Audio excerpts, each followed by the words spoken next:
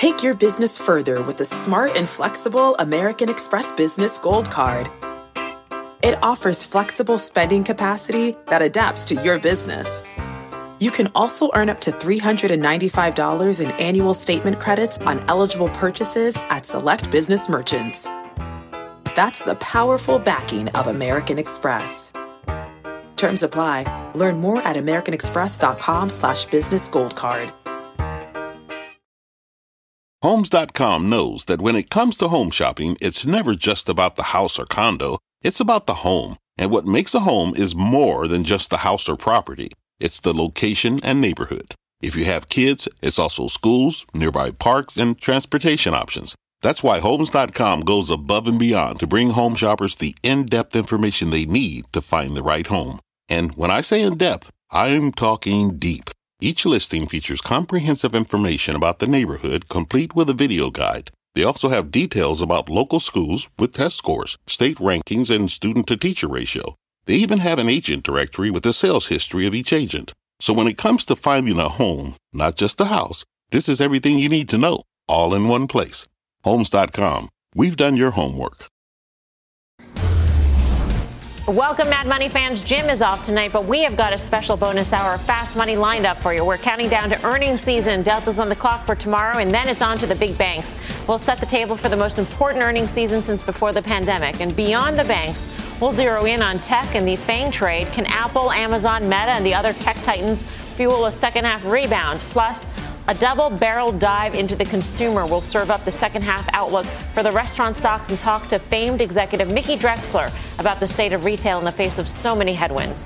I'm Melissa Lee. This is a special edition of Fast Money live from the NASDAQ market site. Still with us on the desk, Karen Feinerman, Guy Adami, Tim Seymour, and Steve Grasso. We will get right to it now. We've got a full slate of reports coming this week from JP Morgan and Citi to Delta and Taiwan Semi. And things get even more heated next week when we hear from the likes of Netflix, Tesla, J&J, and more. So with continued high inflation, a consistently strengthening dollar, and fears of a looming recession, what should investors be listening to when all these companies report? Big question, Guy. I think it's a guidance. It's not necessarily what this quarter was. It's what they see going forward. And specifically, Jamie Dimon from JP Morgan will speak. It'll be interesting to see if he doubles down on the comment about hurricanes that he made a month or so ago, or if he backs off a little bit. So for me, it's not necessarily the quarter they're reporting. It's what they're seeing going forward in terms of guidance, Mel. Yeah, Karen? I agree exactly with that. It's sort of like if you had a great quarter, doesn't matter. The street's going to look through. If you had a crappy quarter, you're going to get penalized for that. You're probably going to get penalized for your guidance, which will probably be soft as well. So, it's a tough tape for that. And I think that we'll see that phenomenon of competitive. So let's say a Target doesn't do, or Walmart comes up first, they don't do well. Target will trade down on that. Target comes out and doesn't do well, it will trade down on that. Again, penalized multiple times for the same thing. Yeah. Tim, and specifically within the guidance, what line items will you be listening for? Yeah, I think it's demand side. It's top line. And remember, in the numbers we've just gone through, or the last earnings season, part of the dynamic, especially for Target and Walmart, it was really a margin dynamic. It was where they had to guide down. It was inventory related. But I think this is all about demand. The guide I want to hear about is where is the consumer? Where is the demand side? Where are we? Because that's where companies really need to be pricing. We know about dollar headwinds. We know about margin pressures. We know about inflation. We don't know about demand. That's absolutely what we want to see. On some level, it's a lot simpler. I thought last quarter was a lot more nuanced, especially as we dealt with supply chain meets inflation and inventory, et cetera.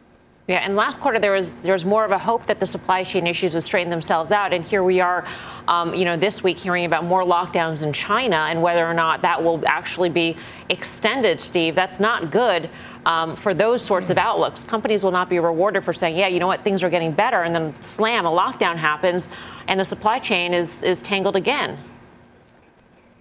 Yeah, I think you really have to understand where your companies, where your stocks that you own are generating their revenue from.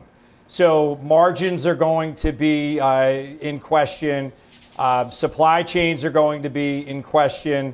The dollar is going to be the most in question. And I think it's too early for the dollar to spill through to earnings. So you're going to have to pay attention to the guidance, to what they're saying about margins. And those companies that have held their margins are going to be the most profitable and the ones that you want to be buying, because we've gotten through, hopefully, the thick of a lot of these things. The dollar is the headwind currently. Rates are the headwind currently, but that's subsided. So just pay attention to margins and where they're at for the companies that you own. Yeah, the setup is important, of course, Guy. You know, in the course of this quarter, we're down, like 400 or so S&P points. I mean, the question is, what is the setup going in? Have we priced in a lot of these things? And, of course, within certain sectors, there have been steeper pullbacks than others, and so maybe have priced in a lot more. I think that's fair, and I think that's exactly the right question to ask. And if you go back a couple quarters, I would have said the setup for a Facebook, for example, now Meta, was extraordinary to be long the stock, and then you saw what happened. So you can get tremendous head fakes in this environment, thinking a stock is sold off 30, 40%, that it sets up well, only to see it go down another 10 to 15%. So I think that argument, at least for me this quarter, is somewhat out the window. And again, other things to look at, and Karen can speak to this, loan loss provision. So we're going to start to hear about that going forward in terms of the health of the consumer and those types of things. So that's just one more thing that I'd be looking at.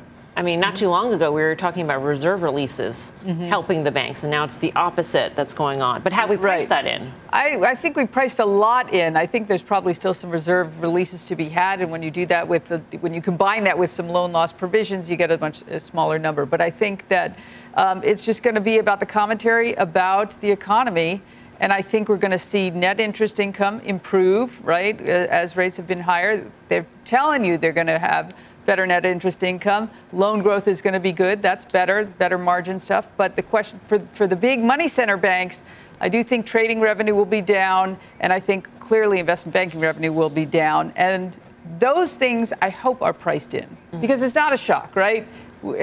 So hopefully they're priced in. I like it when banks go into earnings having traded poorly, which it's a bang up setup now. Right. They really have traded poorly. All right. Tim? I want to be careful with companies that were defensive over the last couple of quarters. I don't like valuations in a lot of those companies. I also think some of the dynamics that made pharma defensive we've talked about tonight. I do think that there are big hits to some parts of their regional sales dynamic, whether it's also dollar pressure. I think you have to be very careful about what has worked over the last couple of quarters. In terms of what hasn't, obviously, growth names, and we've talked about this. Guy references of Facebook. Facebook, not really a growth stock, but certainly categories under a tech landscape where arguably you should have more growth. And I think some of these big cap tech companies are places where you're going to have some defensiveness. I don't think we've I don't think we've heard the type of demand warnings out of Apple and Microsoft that I want to hear before it's all clear. But I think some of the high multiple tech names have endured a lot. It's not necessarily scoop them up with both hands. The bigger dynamic is consumer staple stocks are not cheap. Pharma companies, in some cases, are not cheap. And I think that is something you have to be careful of. Steve, why would you be short XLE going into earnings? I mean, this should be the sector that has the best earnings, theoretically. Yeah, it should. But I think people are looking through that. And what can be better than this? You know, our earnings, you always want to see what's leading and what's lagging. Earnings are a lagging indicator. So it's always a backward-looking data point, and no one's going to argue on this desk that things weren't a perfect setup for energy companies across the board. Where do things go that are better for them going forward? We've already seen commodities crack, so that's going to hit their bottom line. So that's why I'd be looking through where you see them now and looking for where the puck is going to be. But one last thing, Diamond, Zuckerberg, Musk, and now McDermott. How many other CEOs are going to come out and say macro headwinds are slamming our stocks and the economy? You don't want to be investing in that market. All right. Our next guest is urging investors to watch out for value traps this earnings season. Chris Harvey is the head of equity strategy at Wells Fargo Securities. Chris, nice to see you. Where are these traps in your view? So these traps are everywhere. And when we talk about value traps, it's your early cyclicals. It's companies trading at 2, 3, 4, 5 times earnings, not revenues. And you're finding it in autos, you're finding it in home builders, you're finding it in chemicals, in energy, and in certain financials. So really across the board. This is a place we would stay away from. If you get a pop in these names, these are names that we want to take out of the portfolio. One of the concerns I've had, Chris, is just in terms of credit in the form of high yield, HYG. That's obviously sort of been trading sideways recently, but that's one thing I'm focused on. Is that a concern that credit's sort of the last to go in this domino effect of the market? Yeah, credit is a concern. We always watch credit. We watch how it trades. We watch the new issue market. It's wide year to date. The other thing is, if we're right on cyclicals are tied to IG and high yield. If the earnings begin to go down, if there's a derating, you should see that way on credit, and one will really reinforce the other, and that's not a great situation. Chris, it's Karen. Thanks for being on. So we see in cyclicals, right, they have cyclical multiples as well. Low multiples when things are bad, and actually counterintuitively sometimes higher. How much do you think the E is going in will come down so that the PE isn't really what we think it is and the value isn't really what we think it is? Okay, Karen, I don't usually talk about stocks, and I don't want to trip myself up, but today I looked at letter X. It is trading at less than 2 times earnings. What the market is saying is those earnings in 3, 6, 12 months are going to be a lot lower. And the multiple that you're really looking at is probably 2, 3, 4, 5 times of what it is. It's late. Again, I can't repeat this enough. It's late in the cycle. These early cyclicals are hard to defend. Earnings are going to be re-rated down. This is a place that we would stay away from. This is a place we want to rotate out of. Chris, I had to do a double take when I read the notes, and I saw that your S&P 500 target is 47.15, which is quite a ways away from here. Is that accurate, for one? And do we need to? we need to see big cap tech pull its weight here. So what sort of earnings setup are we looking at, whether it be this quarter or the guidance going forward? So a couple things, just on the number, and then I'll get into the question. As far as the number, last year, we were bull on the street. We were expecting a melt up. This year, we came in with 3rd or 4th lowest on the street. We're expecting a 10% pullback, bear market in a lot of the high flyers. That occurred. We just weren't bearish enough, right? Is that number too high? Maybe, possibly. But what we're saying to clients is we think equities, we didn't think you can make money from the long side at the beginning of the year. We do think you can make money to the long side now. And to your point, it's going to be in the growth names. What we're seeing is indiscriminate selling in a lot of the growth names. A lot of these secular growers are now trading at reasonable prices, anywhere from 14 times to 28 times for secular growers. This is where we want to start to put our money. And this is an environment where growth is going to slow down. The economy will probably go into recession, and growth is going to work. So this at the margin is where you want to put your dollar. When you think about technology, though, the biggest within this big cap tech group is Apple, and that's more of a discretionary stock. So when you talk about a slowdown in the economy and a slowdown in the consumer, doesn't that stock get caught up in that? Well, how much of your Apple products really discretionary? You probably have a ton of them. And yes, what we're worried about as far as the consumer is we think a consumer recession is coming. What we've been saying is the consumer's balance sheet is really strong, but close to a quarter of it is tied up in the equity markets. When equities are down 20%, that really weighs on sentiment. That really weighs on consumer discretionary spending and ultimately the economy. The catchphrase here is the U.S. economy, the equity beta on the U.S. economy has never been higher. But getting back to Apple, a lot of the Apple products, yes, they're somewhat discretionary, but not as much as you think. And at the end of the day, what we want are companies with stable earnings. We want to gravitate to certainty. We think that's what the market will pay for. And some of those companies are in tech, some of them are in fintech, some are on the consumer side.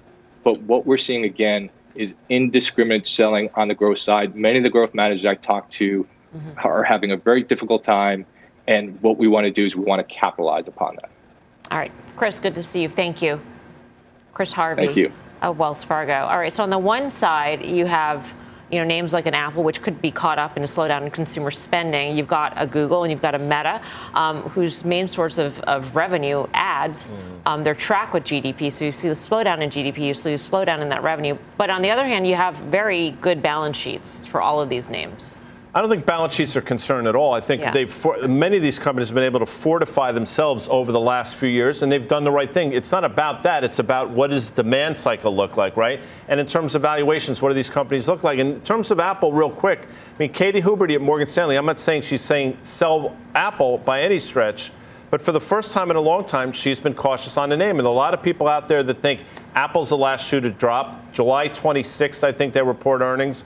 I thought the market would rally into Apple earnings, and that would be the next catalyst to take us lower. I'm going to stand by that and think that's going to happen. Yeah, Steve?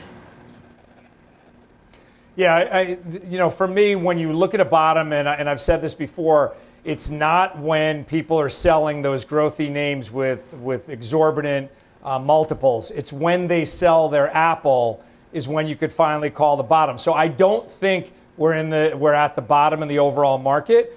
But when I look at a stock like Apple down 17%, Google down 21% year to date, and then Meta down 51% year to date, it just shows you how investor confidence is completely lost with Meta. They're still willing to hold on to Google and Apple, and that's value at basically any price, and they'll have a death grip on it. But Meta is not something I would still invest in right now. But until we see Apple fade to guys' levels, I don't think we can call a bottom in the market ultimately. Yeah, Tim, I think you're sort of in that camp. Well, I am. I'm concerned that we just haven't gotten the demand warning out of mega cap tech, and we've had a theme tonight about enterprise spend, and that's obviously critical for Microsoft and certainly for Google and for Amazon as you get into their cloud businesses. When I heard Chris say he thinks that consumer recession is coming, I don't know how we get to a place where the market can rally, and I don't know how we can get to a place where the market can rally, 25% in the next 5.5 months. So I think the real key is where you're finding companies that may or may not be out of the throes. I actually, look, as you know, as our viewers know, companies like Ford and GM and Disney that are very cheap multiples, and at least Disney relative to the last couple of years, are companies that I do think you're adding to here. And if anything, what we've seen is that there's been demand in those names, and we've gotten updates from CEOs recently giving you some sense that the demand still exists for their products. So those are the places that I think you can be more aggressive, and places where I think you've priced in an enormous amount of pain. And then some of the cyclical stuff that's related to reopening. Yeah, the reopening trade. And I still think that banks on some level, but absolutely airlines and some of the transportation and travel and leisure are still places where you have not seen these companies price back in their customer base at full steam. Coming up, the real read on retail. Former Gap and J.Crew CEO Mickey Drexler is joining us in a few to give us his take on the space and why you may want to look elsewhere for opportunity. But first, big tech earnings on deck, a lot of names gearing up to report results. So what can you expect? We're breaking down the trades when this special edition of Fast Money returns.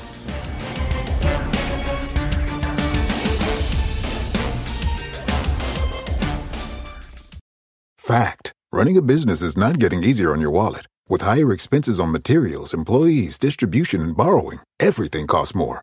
Also a fact. Smart businesses are reducing costs and headaches by graduating to NetSuite by Oracle. NetSuite is the #1 cloud financial system, bringing accounting, financial management, inventory, and HR into one platform and one source of truth. With NetSuite, you reduce IT costs because NetSuite lives in the cloud with no hardware required. Accessed from anywhere, you can cut the cost of maintaining multiple systems because you've got one unified business management suite. You improve efficiency by bringing all your major business processes into one platform, slashing manual tasks and errors. Over 37,000 companies have already made the move. See how you'll profit with NetSuite, and then you can think of all the ways you could be spending the money you save. Company retreat in Malibu, anyone? By popular demand, NetSuite is offering a one-of-a-kind flexible financing program for a few more weeks. Head to netsuite.com to start saving.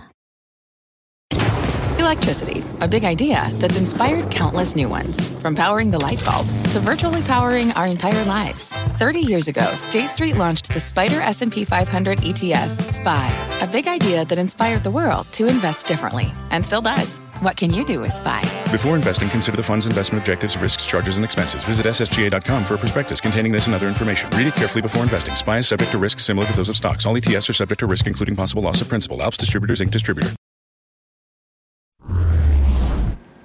Welcome back to Fast Money. Big tech will be front and center this earnings season, but with early warnings from names like Microsoft and Snap, what should we be prepared for? Let's trade it. And the plot thickens because we also basically got the cautionary words from Bill McDermott, a ServiceNow guy. I think, to me at least, in terms of valuation, the one you can get your arms around, I'm sure Karen would agree, is Google. I think just on valuation alone, it's a compelling story. Problem, obviously, is ad spend and what's going on in that world. But to me, the key to this whole thing, does Microsoft say they have a demand problem going forward? They warned on currency a month or so ago. Do they warn on demand? That, to me, could be very problematic for the broader market. Karen, how do you think about ad spend in this environment when it comes to Meta and Google? I think it'll be lower. The question is, will it be lower by more or less than the stock is already lowered on the anticipation of it? But just touching on one thing that Guy said, Microsoft on cloud, if what we just heard from Bill McDermott is the case, and I have every reason to believe it is, then Microsoft is more levered to the cloud than Google, which also, the number 3 player. So I'm most comfortable with Google and Meta. Yeah. Steve? I'm not comfortable, as I said before, with Meta at all. I don't think they know where they're going, so it's hard for investors to follow. They're still an earnings machine, but I think people are looking through that because they're not sure what the end game is, what the strategy is, and it has not been translated from management so that it's in a coherent, understandable fashion that we could all invest around. Google, I would still be a buyer there, although I don't own it. I still own Apple. I'd be there. But I think if you look at these stocks, and you know how I look at them based on the February 2020 level and whether or not that's the level or not, doesn't matter. A lot of them are very lofty or very high above that level. Snap is not, but when you look at Snap, TikTok has sucked up all the air in the room. All right. Tim, you said that you want to hear the demand warning from big tech. Let's say that a lot of companies come out and they say things are fine. Does that make you feel any better? Or you just don't believe them? Not really. And well, it's not that I don't believe them, but I think you rightly pointed and labeled Apple as a consumer discretionary. It's not.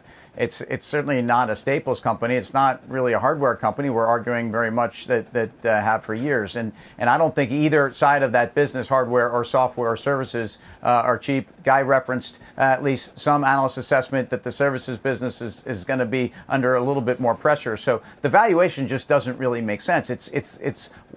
It's the best company in the world, however. So it's not like the sky is falling. I think their balance sheet is pristine. There's a lot of levers they can pull. They are going to continue to innovate, but not here and now. And I guess, I look at Microsoft.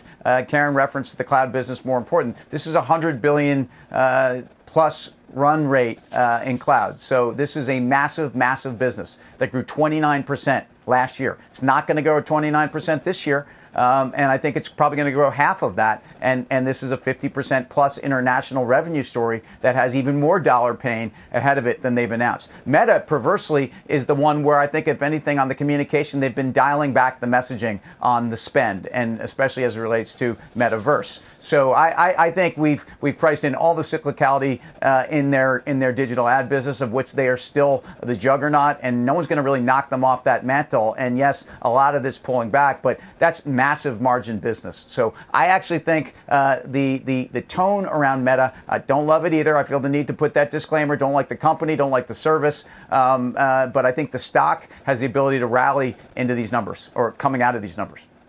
You agree with Tim in terms of your dislike for the product guy. I've always I've such a disdain for Facebook. Have you been on the Facebook recently? No, I've never been on the Facebook. No, I do agree with him in terms of the just stock. I think, to his point, they've dialed back some of the rhetoric. But again, this stock has not traded well since they've made that pivot. And I mentioned Facebook earlier in terms of that huge move lower. Thought it looked like a complete value into 2 earnings ago, and then it obviously cascaded lower from there. You can make a very cogent, coherent argument on valuation, but if we were to play the game we play at 5 o'clock, would you rather Facebook or Google? Mm-hmm. Google at a market multiple with an 18 to 20% EPS growth in front of them, to me, makes the most sense. All right. Coming up, former retail CEO Mickey Drexler will join us to dig into the retail space, why he says now is not the time to be bullish. His thoughts next. Plus, big bank earnings kick off Thursday, and a top analyst says the group is looking fairly attractive here. He'll break down his call in just a few. Don't go anywhere. Much more on this special edition of Fast Money in 2.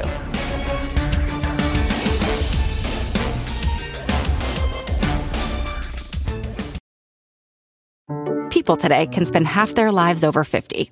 So it's good to be financially ready for what's important to you as you get older, like a family vacation. Or starting your dream business. Welcome to Connie's Coffee. How may I help you? AARP's trusted financial tools can help you plan for whatever your future holds. That's why the younger you are, the more you need AARP. Start planning today at aarp.org/moneytools.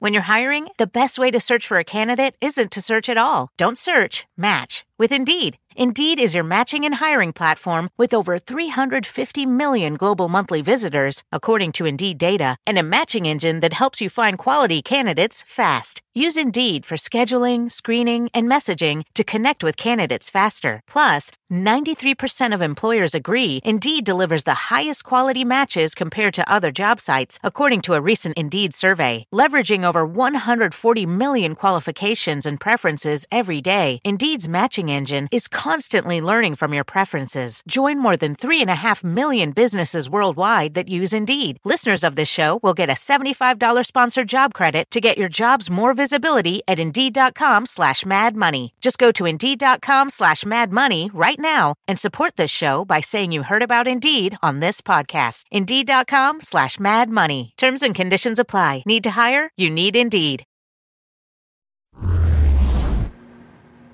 Welcome back to a special hour of Fast Money. The consumer discretionary sector, one of the laggards in the S&P today, down about 0.75%. The group plunging 31% this year on slowing consumer demand and a growing inventory glut. Now there's a fear that earnings season could fuel even more trouble for the sector. Let's bring in one of retail's most well-known CEOs, Mickey Drexler. Mickey, of course, ran Gap and J. Crew. He's now the CEO of apparel company Alex Mill. Mickey, great to see you. It's been a while. Thank you, Melissa. Nice to see you. So you say there's no reason to be bullish retail these days. That sounds horrible coming from somebody who is in the industry right now. Why? Well, and these are my opinions. The environment's incredibly difficult.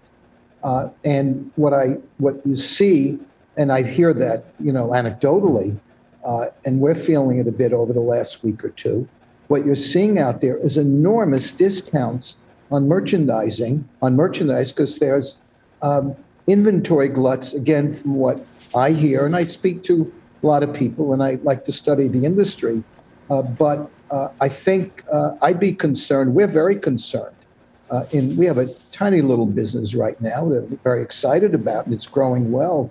But, big sales, big discounts, and, today is Amazon Prime Day and Target Dollar Day, and it just reminds people, I think, of the fact that there's a lot on sale. You can buy a lot on sale. And I think it's been a factor over the last few years. It's an issue about why pay full price if I can get it on sale. That plus inflation, which we know about. So we're being very defensive about business. And I think right now, I think it's the right thing to do. Mickey, it's Karen Finerman. Thanks so much for being on. Love hearing your thoughts because you're such been around the industry a long time and know many cycles. Yeah, many cycles you've seen. But when you think about this one and you think about other cycles that you've been through, how long does it take, do you think, for this to shake out, for the inventory issues to recede and to get back to a more normalized, less promotions and more confidence that the consumer will be there? Well, I don't really have a crystal ball on that. My opinion is worth whatever anyone's opinion is. I think the environment in America and the world is as tough as I've seen it. And I'm not an economist. I'm not an analyst. But what's in the air is very difficult. The pricing is very difficult. The freight, the increase in fabrics. I look at a lot of retail prices and I'm stunned. And there's really no accident today about, no surprise, about the huge discounts you're seeing, up to 70% here, there, and everywhere. because I think a lot of people got bullish. I also think post-pandemic, it's been very hard to figure out where to invest your dollars. And I also think the assortments, I always say this, you go into a store today, you go online, there's 50 more items or styles than you need. And we're trying right now, if you look in the back of me, that's our fall men's collection. It's hard to shop, but if go online in the fall. But we've cut back our style counts dramatically. Why? Because the winners win, and then the stragglers cost you plenty of money. And you can't bet every horse in a race. So I don't know when it's going to end. I'm very concerned about everything I see and feel. I'm also thinking that the products out there, that's what drives retail business, in the fashion business anyway, or in the apparel business. Products are number one, king and queen. And that takes merchandisers and designers to create that. I don't see a big emphasis on product. My personal opinion, if you go out there, it's hard to shop. Product's not great in a way.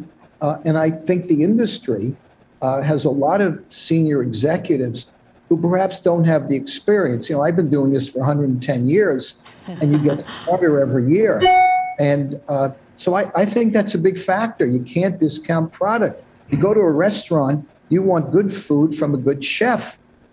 And we all, in a sense, play the same role. So I feel there's a lot more emphasis on, more of the marketing of social media, which is fine. It's critically important. But start with good product. And that's always the most important thing. I think a lot of people forget that.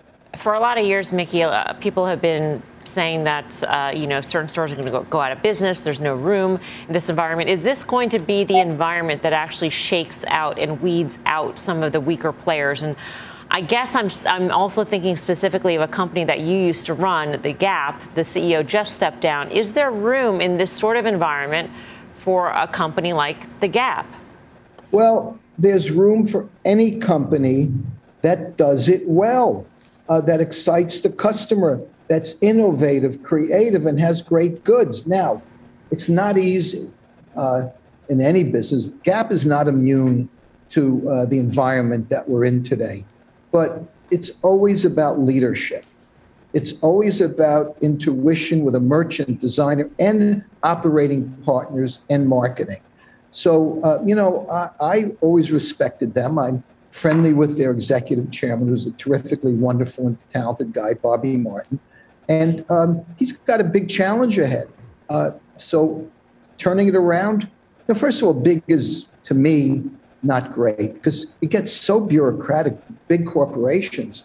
I always try to keep the jobs I've had small and intimate and micromanaging, and now in a very small company. But, I don't know. I can't answer what they can do. It can be done, but all the big specialty companies, the big ones, are all not immune to what's going on. But I always get back. I'm a one-track mind. Have the right goods, invest in the right way, and you'll win. So I think they're up for a big challenge, as are many other companies. Mickey, it's always great to get your take. Thank you so much for joining us. Thank you. Nice to. Thanks a lot, Melissa. Take care. Mickey Drexler of now Alex Mill. Some of those styles look like they'd be good on Tim Seymour.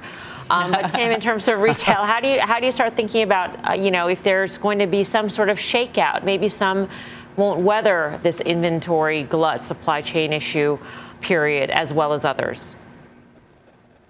Those are some good-looking fashions behind Mickey. So anytime he wants to outfit me, well, I'm ready to roll. I think you have a dynamic where the inventory trends are well documented. I think some of the issues on logistics and ERP and things that are pushing a lot of these margins lower are things that are also priced in. But I think the consumer and where they are saturated at this point is something we haven't really priced in. But some of these trends that we're talking about and Mickey referenced, I think are particularly difficult for for department stores. So as much as I've been bullish on a turnaround at Macy's, it's hard for me to see how that environment gets better for them. The good news for retail right now is the king and the queen, to use his terms, are probably Nike and Lululemon, and we've gotten recent data points and earnings from them. We got fiscal 4Q from Nike. They talked a bit about China and some of those dynamics, but it was a neutral guide, which I think is a victory. So there are folks that are navigating, and again, the folks that have the ability to go DTC as well as have a retail presence are the ones that are in a better position here. But it's a tough place. I think a lot of pull forward has gone through, especially in retail, and that discounting that we're all accustomed to, we're probably getting more of now because of those inventory levels.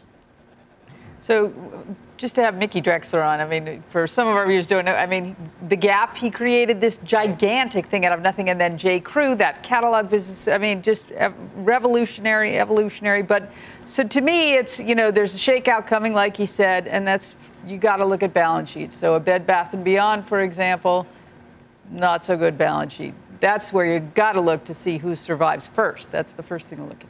Yeah, Steve, quickly. Yeah, I think that he talks about innovation, and I think what's going to be at the center of the hub is going to be AR and VR, augmented and virtual reality. And I think you have to think about on Amazon is a natural fit for that. So they're going to lead again. And one last thing, the retailers that were weak before the pandemic will probably be in your shakeout list. They'll be the ones to fail. Coming up, check out all the financials getting ready to report, but which names should you be banking on? A top analyst joins us next to lay out his picks, plus some restaurant stocks getting grilled so far this year. Grilled. You read that? But no, I can't take credit for that one. But can strong earnings turn these names around? More on that when this special 2-hour edition of Fast Money returns.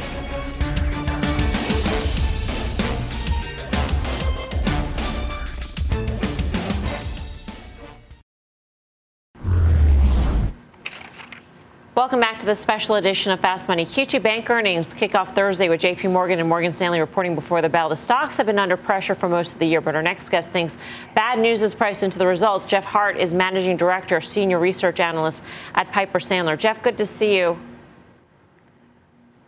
We were just talking about guidance. What's your sense of how, since the quarter closed, what the environment has been like for banks? What do you think their guidance is going to sound like? I think we get two things out of the guidance, and it's kind of what we've been getting a lot of the last recent quarters. One, net interest income, they're probably going to guide higher again. I mean, I think the street's generally being conservative on interest income, just kind of to play it safe. And then the second leg is going to be credit. I think we're going to get, no problems in the credit front yet. Unfortunately, what investors are really going to be looking for is a little further look out at the windshield as opposed to through the rearview mirror of what the quarter was like. Specifically, how bad can credit get and when's it going to get there is going to be one of the big focal points for investors. I'm not sure that we're going to get, much for answers from management yet on that one. Jeff, we talk a lot about the yield curve inverting. Does it make that big of a difference? Is that something you're watching in terms of your forecast for a lot of these names?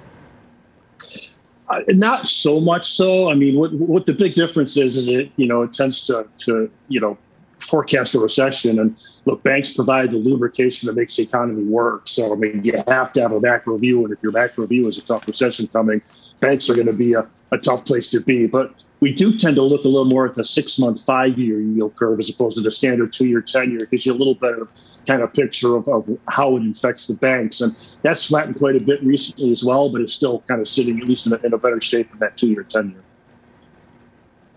Hey, Jeff, it's Tim.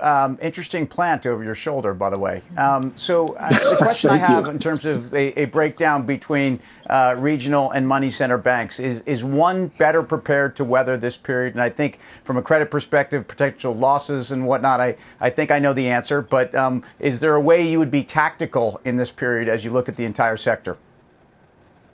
Yeah, I mean, as we look at it now, what we know is traditional banking is still really strong, whereas investment banking is kind of a little weaker. And we'll see how that plays out going forward. But I still tend to be in the camp of liking the money center banks, right? The large cap players for two reasons. One, they've got scale, and it matters more than ever now. So if we are in a really tough economic environment, they've got the scale to defend the bottom line while still investing in things like marketing and technology to kind of gain some market share. the second part, though, is really what we've seen from credit so far. I mean, especially like credit cards, right? You look at B of A, JP Morgan, and Citigroup, their credit card delinquencies on a monthly basis are still going down. That's not what we're seeing for the credit card, industry in general. So I think we're actually seeing some of the better kind of credit underwriting from some of the big banks, which is a bit unusual for maybe what we've always seen in the past. Jeff, it's Karen. Thanks so much for being on. So to that point about credit, do you think then that they should be proactively conservative and say, all right, even though we're not seeing it right now, let's take some reserves because if the economy slows down, we're going to see a tick up in credit losses? I think so. I mean, I would like to see that. I don't know if we will, because it is still somewhat formulaic as to how they have to arrive at the reserves to put up. So I think, we're kind of hitting, if not hit the end of reserve releases, and that's going to be a matter of how much do they build them. But I mean, JP Morgan kind of sets the tone kind of when they come out. And I think if they were to come out and start more meaningfully building reserves, that would be viewed positively because it would kind of show that they're prepared and, the market thinks that's coming. I think as you look forward, one of the pushbacks I get from investors on the space is kind of the consensus estimate still has credit losses, somewhere less than they were in 2018, 2019, pre-COVID. I think the investors thinking out there is it's got to be higher than that, potentially meaningfully higher than that before, it accurately reflected. So unlike kind of you go back to the fourth quarter in January when JP Morgan came out and said, expenses are going up, the stock got hit pretty hard. I think if they were to lead off with some reserve bills, that might actually be well received by the market. Jeff, good to speak with you. Thank you. Good to be on. Good night. Jeff Hart of Sandler. Potential upside, he says, for Goldman Sachs and Morgan Stanley guy. I think you're in that camp. No, and I think we talked about Goldman Sachs a few weeks ago. They could trade their way out of this quarter. I don't know if the street's going to reward them, but I thought the stock would rally in earnings. But JP Morgan, to me, sets up the best. I'm sure Karen would echo this. 35% peak to trough decline since October. Probably about as cheap as you're going to get in terms of price to book that we've seen in quite some time. And I think you're going to see a relief rally in the name, which may take the broader market higher as well. I mean, to Jeff's point, you probably want to see banks take reserves in this environment. I think so. He did make an interesting point, which is they can't just be overly conservative. Right. They are. It's a tightly, regulated thing how much you can reserve. But I think it would be good if they could push it a little. Yeah, Steve. I can't buy banks going into what I think is going to be a recession, whether it's shallow, garden variety, or anything, or all of the above. You're going to have less small business loans, less mortgages, less trading profits, less business and economic activity. All of them are down 20 to 30% year to date, all the majors.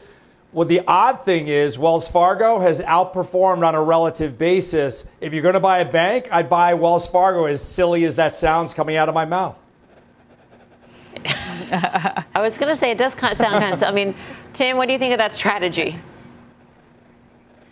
Well, I look at some of the money center banks and I look at their commercial loan growth, but more importantly, I look at higher rates. And these banks haven't had rates here in how long? I mean, the profitability that people are not really expecting with companies that banks that have balance sheets that have never been better, et cetera. So sure, Jamie Dimon talks about storms. So you have to prepare for storms. You have to put some money aside. But I think you have a dynamic where the profitability of the banks is underappreciated here. What kind of recession we have? Not sure. Have we priced it in? Not sure. Feel like we priced in a lot. And again, if you look to peak to trough drawdowns, the guy references, these are the type that we've seen through much nastier periods. I think we're all highlighting concerns around credit. And that's the big unknown here. I don't think people are going to have banks get away from them. But I think if you're an investor and you're picking some of these names, and I think Bank of America sets up better on valuation, I think you have opportunities here. All right. Up next on this special 2-hour edition of Fast Money, we are cooking up some restaurant trades. A look at some beaten up names that could turn around this earnings season. And you've got questions. We've got answers. The traders will take your tweets. So as we go to break, check out the NASDAQ 100's biggest gainers so far this year. Much more Fast Money straight ahead.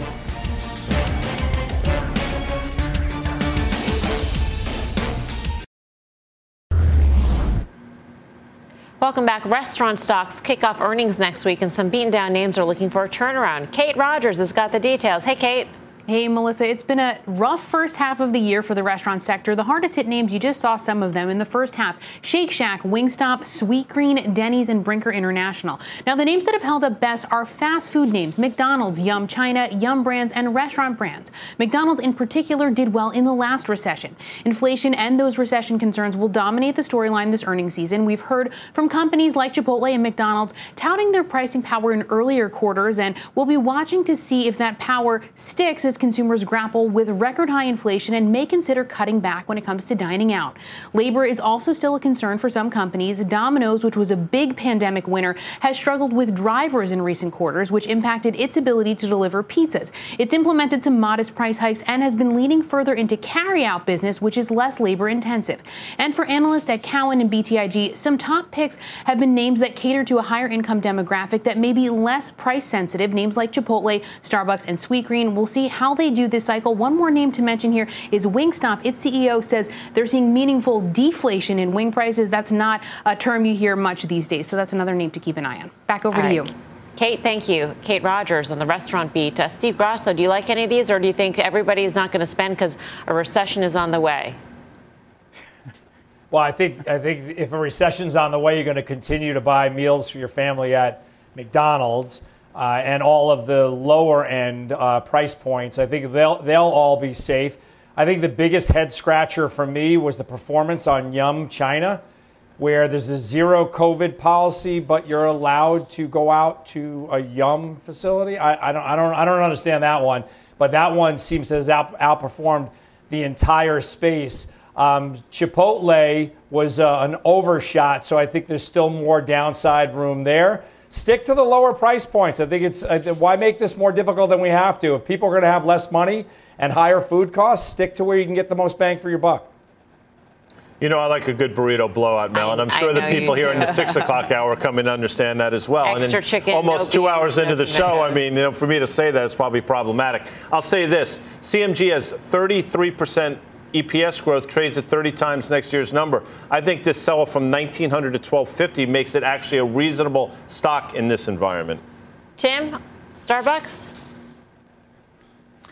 I tell you what, I'm neutral on Starbucks. I'm long the name. I'm very disappointed on their margin profile. I think their same-store sales are under some pressure, at least given what they've done to pricing. I don't think they have the kind of pricing power that they've pushed through here. So we'll see. I think, McDonald's and CMG have the pricing power. Starbucks is I think still operationally got a lot to work through. There are other names in the space that, you look at Shack and you look at some of the pressures that they had on margin. You look at clearly it's a more expensive alternative in the fast food space. But I think you've righted a lot of those wrongs, and some of those growth trends I think are worth paying for here.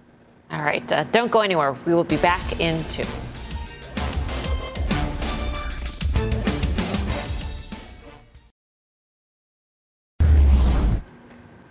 Welcome back to Fast Money. We're going to take your tweets, but Karen's been digging into Twitter's suit against Elon Musk. The stock, by the way, is up about 1% still in the after hours. A couple of things caught your eye, Karen. Yes. So one of the things that they really want to get across is that Elon Musk really wanted to do as friendly to the seller agreement as he could to entice them to just take his 5420. So they were able to negotiate a lot of things. No financing condition, no due diligence. He had to put up a bunch of money. They were allowed to hire and fire people as they wished. So a lot of the points that he's making to try to get out of this deal, they are refuting at every turn. And I think, as we suspected, this would read pretty well. His side will probably have a decent response. But for right now, they really seem to have Twitter, the company, seems to really have the upper hand here. I think the stock should be up on this, but that's what I thought yesterday. Right. And I think it reads well. Right. I mean, when you think about today's regular session gain, right, of 4%, 4+%, plus the after hours, 1%. So you said yesterday that your long calls that expire Friday. And next Friday. And next Friday. So 34 and 35. What do you do? Of each week, rather. I think they'll probably be up tomorrow. I'm going to sell some, primarily because this is what I was here for, that we're going to see. The next thing we're going to see is this, and that this will read well, and both of those things are happening. Who knows? It's Twitter. It's the craziest thing ever. Who knows what will happen next after that? So the stock is up. Earnings are expected to be terrible. Mitch. What would you do? I would look at Tesla. I would be with Karen on Twitter for sure. I think the next, 10 to 15% should be higher, and she's going to do well with these. But how does Tesla, the stock, perform? Steve talked about it in both hours. I think Tesla can go lower from here, can continue to sell off. Would you be inclined to short the stock off of the pop into earnings? It's a little too cute by half, maybe. I don't know. Well, you've been playing it pretty cute and pretty well so far. I'll leave it at that. All right. Well, Tim, Steve, Guy, Karen, it's been fun hanging out with you for an extra hour. Thank you out there for watching the special hour of Fast Money. We will part tonight now because the news with Shepard Smith starts right now. Earning your degree online doesn't mean you have to go about it alone. At Capella University, we're here to support you when you're ready.